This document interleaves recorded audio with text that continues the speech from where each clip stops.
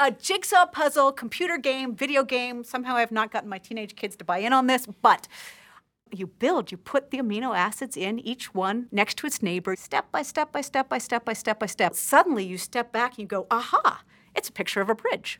And in our case, you step back and go, aha, now I know what that protein looks like.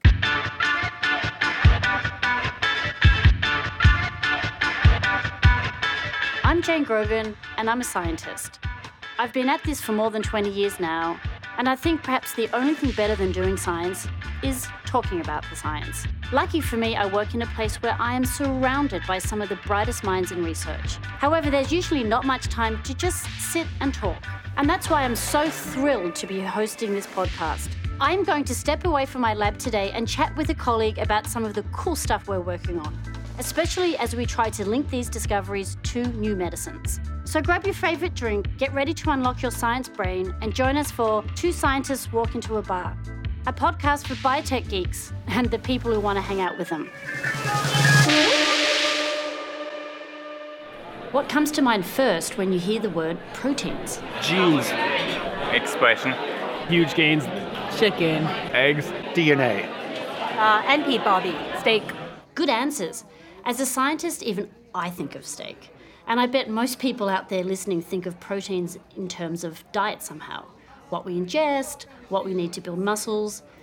In fact, scientists in 18th century Europe thought the same thing when they were taking things like egg whites and wheat gluten and subjecting them to heat or acid and watching them kind of coagulate and proving that they were globs of protein. We know a lot more about proteins today, however. I'm sitting down with my colleague and friend Sarah Heimowitz, a leading expert who can explain just how far we've come in our understanding of these critical building blocks, proteins. Welcome, Sarah. Thank you, Jane. When we think about proteins just in terms of diet, that kind of relinquishes them to just these immutable building blocks. But in fact, there's so much more than that. They provide the basis of communication within cells and outside of cells around the body. Yes, so it's okay to reference previous podcasts. In your previous podcasts, when you have talked about how pain is sensed or how cells are communicating, they're doing it through proteins. Proteins are what's underlying all of that. Let's start with the basics. How do you define a protein? Okay. Proteins are made up of little chemical units called amino acids. You could think of it like a necklace that's made of different colored beads. They each have their own shape, and that gives them the ability to do different things. And by rearranging them in different orders, you can make proteins of all sorts of shapes and functions. So think of a Lego box and an erector set. And so these amino acids, you can take those building blocks and, through evolution, assemble them differently to come up with a protein that maybe breaks down other protein, or proteins that help assemble DNA and build the building blocks that your cell uses to preserve information. So the way they do it depends on what amino acids they have and how they're arranged. And a consequence of this is their shapes are very different. So what I've spent most of my time studying is the shapes of the proteins. Jane. Hey, Wellington. What are some specific examples of proteins in the body, and where are they found? Great question. Proteins are everywhere. Just a few examples include proteins in our blood in the form of hemoglobin, in our skin in the form of collagen, and in our glands as growth hormones. And some of these proteins stay quite local in where they are, and some of them are constantly moving about the body. So how does a protein get out of a cell? Because proteins not only are important for regulating cell function, they're really important for communicating with other cells. And sometimes they appear on the surface of a cell and you get cell-cell interaction and communication that way. And sometimes they're secreted and they can go and affect a cell at a different location. Well, there's two processes. Some proteins, when they're made, there's a little sequence at the beginning of the protein that basically says, I belong outside the cell. It's called the secretion signal. And when the protein's being made, that triggers the protein to be kind of inserted into the membrane or pushed out through the membrane. Sometimes part of the protein remains inside the cell and part of the protein's outside the cell, and that's how we can transmit signals, and sometimes the whole thing goes out. And so that's really dependent on having this little signal that says, move me to the right place. Send me out. But there's also proteins that end up in vesicles. So they're like encapsulated with other proteins into little, not balls exactly, but little pods. that then the entire pod can be pushed out of the cell. And once the protein is outside the cell or the pod's outside the cell, it can just diffuse and move around to the neighboring cells or move to a cell at a distance. Or move into the bloodstream and get transported somewhere else. Yes. Part of what's really fascinating to me about that is specificity. You have proteins that are made in the liver, for example, that are very different to the heart. You need specific enzymes that are produced only in the liver, and they've got to act locally, and they don't really diffuse out, except under severe disease states. And I'm an immunologist, so not only do the cells I work on have to move around the body, but they produce a lot of things that have to move around the body as well. Yeah, I think that's fascinating. And I think the way proteins are used to communicate, whether it's to marshal the immune system or to signal danger or to tell your nervous system that there was a pain, you stepped on a nail and stubbed your toe and now your brain knows that you're suffering from pain. It's all dependent on proteins and cells talking to each other. And it also makes you realize that we're buzzing and communicating all the time. So even in our deepest, darkest REM sleep, all of this is still going on. Yeah, no, your body is a busy, complicated place. Okay, I just want to go back and talk numbers. How many proteins are in a cell? From what I understand, bacteria have like a couple of million, yeast have about 50 million, human cells can have billions of different proteins in their cell. I'm going to disagree with you on that. Okay. I think it actually was a huge surprise to the field when the human genome was sequenced, because we think of humans as being so much more complex than any other animal. And it turns out that we have fewer genes. So genes are the unit of DNA that encodes for a specific protein. And we have fewer than corn, which has apparently a way more complex genome. So the actual number of different proteins in a human, as specified by the number of genes we have, is something in the order of 20,000. So not necessarily different proteins, just number of proteins. Oh, so if you're talking the number of copies of proteins, that's a different question. And that's a big number, and I don't even know the answer off the top of my head. These are small. It's a bit like trying to count the number of angels on the, head of a pin. Yes. Fortunately, we're not St. Thomas Aquinas, and we're not engaged in that. We use scientific method to look at our proteins. So, how do you look at anything? There's a question of when you're looking at a forest, you want to see the forest or the leaves? So I'm going to start first with the forest, which is sometimes, you don't want to see just one copy of the protein. You want to see what a bunch of them are doing all together. And so we use recombinant approaches to make large quantities of protein, and that's frankly the basis of the whole biotech industry, which is the ability to use genetic engineering to produce recombinant protein. What we usually do is we synthesize a piece of DNA. We chemically come up with a design and produce a piece of DNA that has the codes for the protein we want. And then we take that DNA and we put it into a host cell of some sort. And we put it in that cell in such a way that it forces that cell to make a lot of the protein we want. And then we grow those cells in culture? And we do. We grow them in culture. We call it fermentation, and it is related to the fermentation that produces beer. And some of the people who are really good at making recombinant DNA also have side interests in brewing beer. But that's a whole different podcast. So we take those cells and we grow them in big glass flasks. So you're looking at proteins and bacteria on the large scale. And there's fermenters that grow like 10 or 20,000 liters at a time. But we're usually growing a couple of liters at a time. And then we take those cells, once they've grown and they're nice and happy, and we isolate the recombinant DNA from it. And then we end up with a pure protein that we can then do things with. So these amino acids can also be recognized based on their different charges. Yes. And so when you put a different mix of amino acids together, you can start to identify different proteins based on the mix of all those different amino acids and their charges. Yes. We can do other essentially inferential techniques of saying, oh, this is the right molecular weight. It has the right kinds of charges. If we try to separate it using a different approach, we only see the one protein that we want. So that's kind of how do you look at proteins in a macro kind of way, or how you look at the general properties of it. We have all sorts of biophysical tools to characterize them that basically take advantage of how the chemical nature of the protein, how it interacts with light, or how it interacts by charge, to characterize, do we have the right protein? So these are, in some way, a very two-dimensional way of looking at the protein. Yes. What about techniques that you and others in the field use to start to look at the structures? Yes, all the things I mentioned are very inferential. It's like the blind man looking at the elephant. They tell you one thing about one aspect of it. What we want to know is, how is the elephant assembled? What does it look like, and what does it do? As opposed to just knowing that the tail is hairy.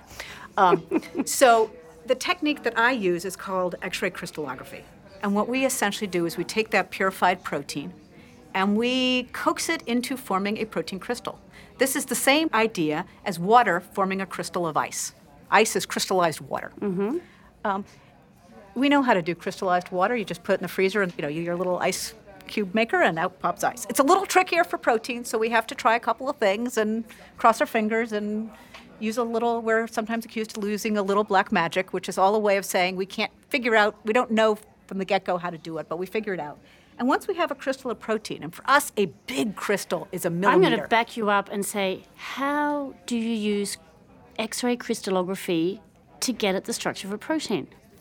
This is what I love, because it involves math and science and physics. And cool equipment. And cool equipment.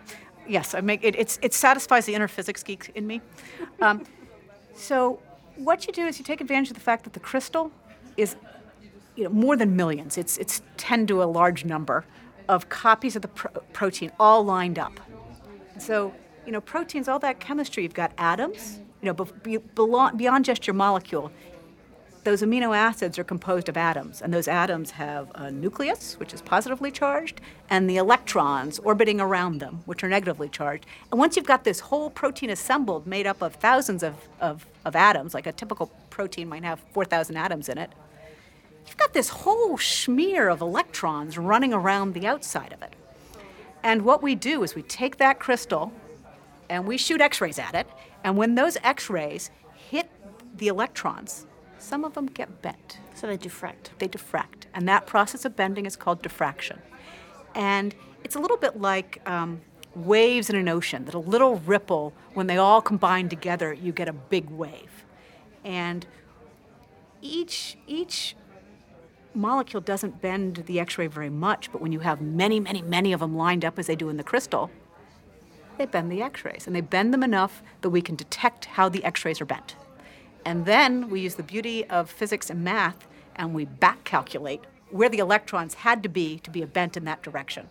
And once we know where the electrons are, we can figure out where the atoms are. So then you can build a model back of what the three-dimensional structure of that protein would look like. Yes, and that process is actually really beautiful, because then you have these things that look like tubes or shapes. It's like an amazing jigsaw puzzle. Biggest jigsaw puzzle out there. It's a jigsaw puzzle, computer game, video game. Somehow I have not gotten my teenage kids to buy in on this, but you put the amino acids in, each one next to its neighbor. You figure out, is that long, skinny side chain pointing straight out? Is it bent over? Are they interacting with each other?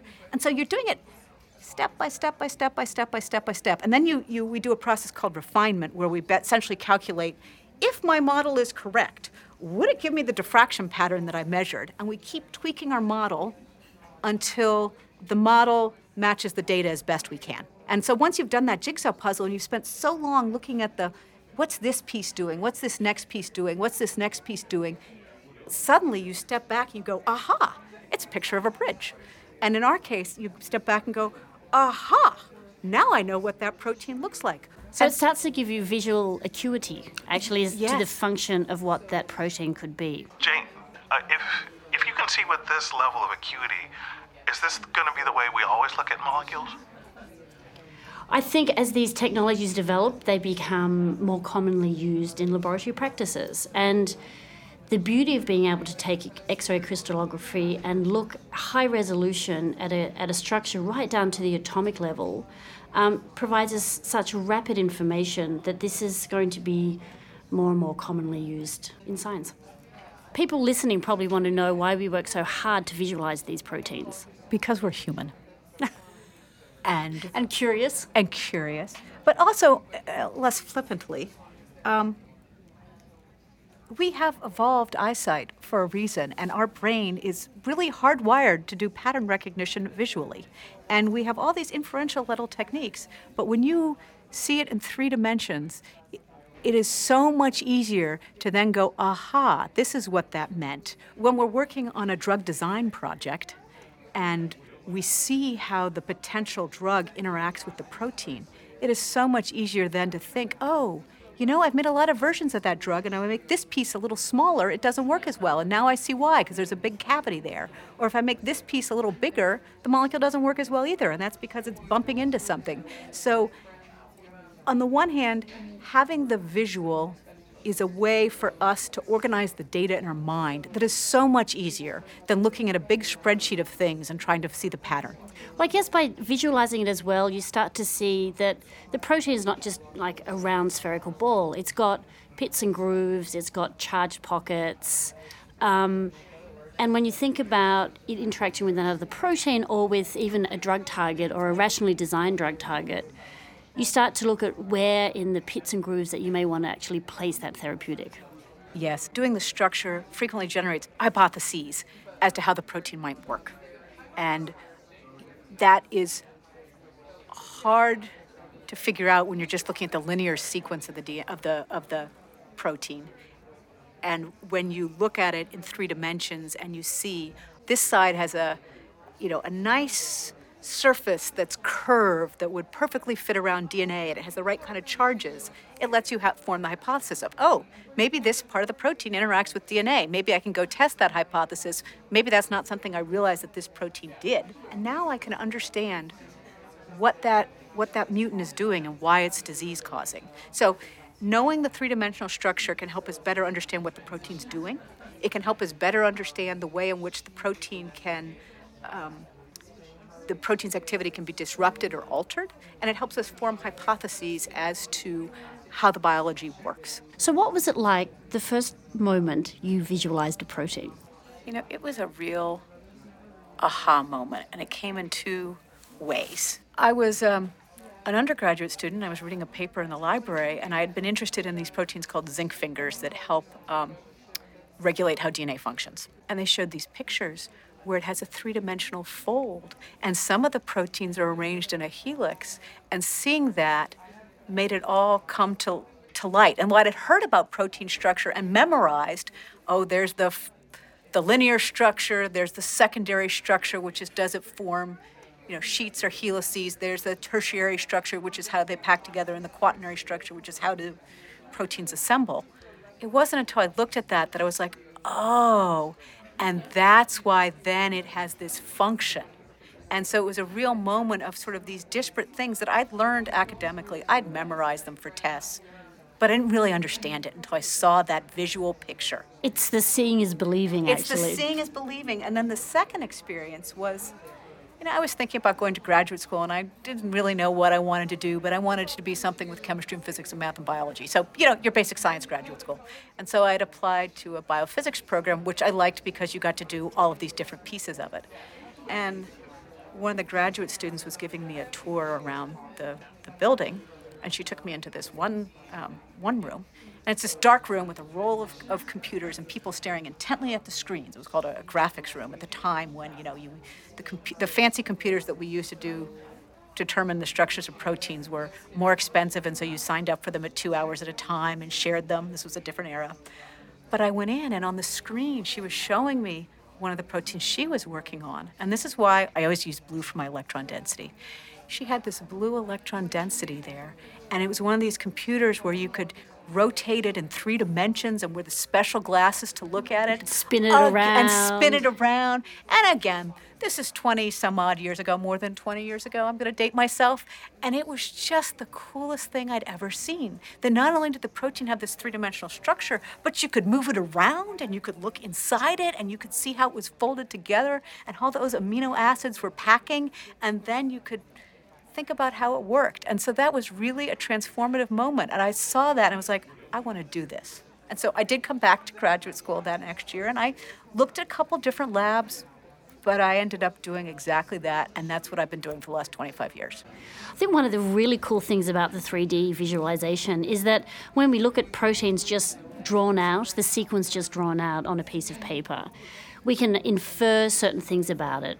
But once you actually look at that 3D, it's like ribbons that wrap around themselves, and you can start to see why a protein will be interacting with other proteins in different ways. So what we've inferred from paper, we can actually then see visually. It's very powerful. Yes, and when we look at the sequence of a protein, the amino acid sequence, we tend to look at it as a linear sequence. But when you see in three-dimensional space is that amino acids that may be quite distant in the linear sequence of the protein, when they're folded up, they're next to each other and they're talking to each other, and that also better informs how the protein's working or how we might want to target it if we want to affect its interaction in a therapeutic setting.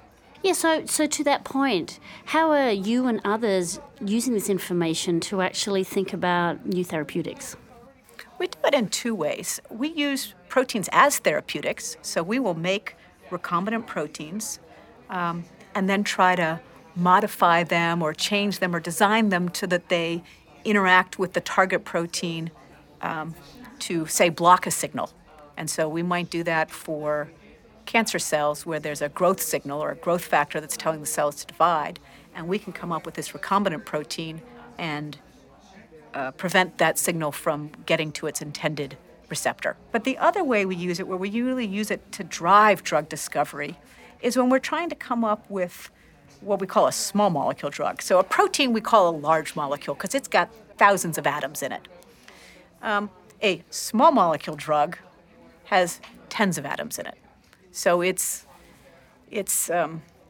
much, much smaller, and it can do things that a big protein can't do, like it can slip inside a cell and can target the proteins that are in the cell that may be acting aberrantly and causing human disease. And so there, we look at that, we try to determine the structure of the target protein. So the protein that we think we want to regulate its activity or change its activity, and that we think that'll be beneficial in human disease. And so there we do look at the three-dimensional structure, and as you said, we look to see where there's nooks or there's crannies or where's the chemistry happening, if it's an enzyme, what's the part of the protein that's interacting with another protein, how do we want to stop its activity or enhance its activity. So we get that information from the structure. So it's really structure-based drug design. That is really structure-based drug design, and then we'll determine the structure of that protein with a small molecule that we know binds to it but maybe doesn't have all the properties we want. Maybe it's not potent enough. Maybe there's reasons it doesn't have the properties that are compatible with being in a pill. And we'll look at that and we'll think, okay, if we add a little more here and change that small molecule, if we grow it a little here, if we trim it back a little here, does it bind better? And then we'll go off and make it and do the experiment. And then we'll check the structure again and say, did it work the way I thought it would? Should we change it? And we'll go through many iterations of that cycle. We'll do that hundreds of times in the context of trying to come up with the right molecule. Okay, Sarah, fast forward 5 years. Where do you think the field is going to be for protein chemistry? And what advice would you give to budding young scientists out there who are really interested in this space? It is a really interesting time right now because that process I described of using X-rays to determine the structure of proteins, we have new technologies that are coming along that are going to let us determine structures differently and ask different questions. So, for instance, there's a field called cryo-electron microscopy, where we essentially build special microscopes that essentially allow us to image protein complexes directly, as opposed to doing that indirect process of forcing the X-rays to bend. Purifying them and then... We still need purified protein, but we don't need to get the crystals, which is always a tricky part. Cryo-EM is a little more direct in that you're imaging different proteins, one copy of the protein at a time, and then assembling all those images. So it's like you're taking a snapshot of a person from many, many different angles and then reconstructing what the three-dimensional person looked like. So it's like taking the photo rather than the negative of the image. Yes. It really opens up the field of proteins that we can look at. So we're going to be able to look at more big protein complexes and really understand how those protein-protein interactions in those complexes, how they work and how they go awry. So I think it is going to be a golden age for really looking at how the proteins interact and understanding how these molecular machines do chemistry, build our bodies, and underlie life. Wow, Jane, this seems like a really big deal. Yeah, it's a really big deal. In fact, 3 scientists just won this year's Nobel Prize in Chemistry for their work in developing cryo-electron microscopy, or cryo-EM as we say. You can take a protein, or even a virus and bacteria, quickly freeze them, shoot electrons at them, and look at them in their natural state, right down to the atomic level. The result is more clarity in the protein structures, and you can scan and look at the landscape with much more vision. Really, Google the resolution difference when you get home and you'll be amazed. I think it's a really cool example of how technological advancement with computers and machines is really helping us to visualize very, very, very small things, i.e. proteins in this sense, in their natural states. Yes, and it is... I should have figured the order of magnitude out. Maybe let me do it out loud for just a second. Mm-hmm. If your typical protein is about... say your typical protein is about 50 angstroms. An angstrom is 10 to the minus 10th meters. So it's 10 orders of magnitude smaller than basically a human being or this table. And so that's just amazing that we have these techniques that can allow us to look at something so small with such detail. And it really has taken, over the past 50 or 60 years, we only got the first structure of a protein sort of 65 40s, years 50s, ago. Yeah. There was a lot of iterative work. That was the foundational work, and we started getting multiple structures late 60s, 70s. And the last 25 years, we have an explosion of knowing what individual proteins look like or two proteins together look like, and it changes the kinds of questions we can ask. I, for one, am really happy that you are at the forefront of this field, and I also very much enjoy sitting in a bar and talking science with you. I enjoy it too, Jade, anytime, and we need a few more projects to collaborate on. I've had so much fun working together over the last years. Thank you, Sarah. So proteins aren't just food. There's so much more than that. These technologies show us how proteins fit together like a jigsaw puzzle. In my own work, these insights into proteins and how they interact are helping me understand mechanisms by which an immune cell and a cancer cell are talking to each other. Thanks for joining me. Next episode, we're staying small. We're moving from the world of proteins into the world of chemistry. Medicinal chemistry, to be specific. So stay tuned.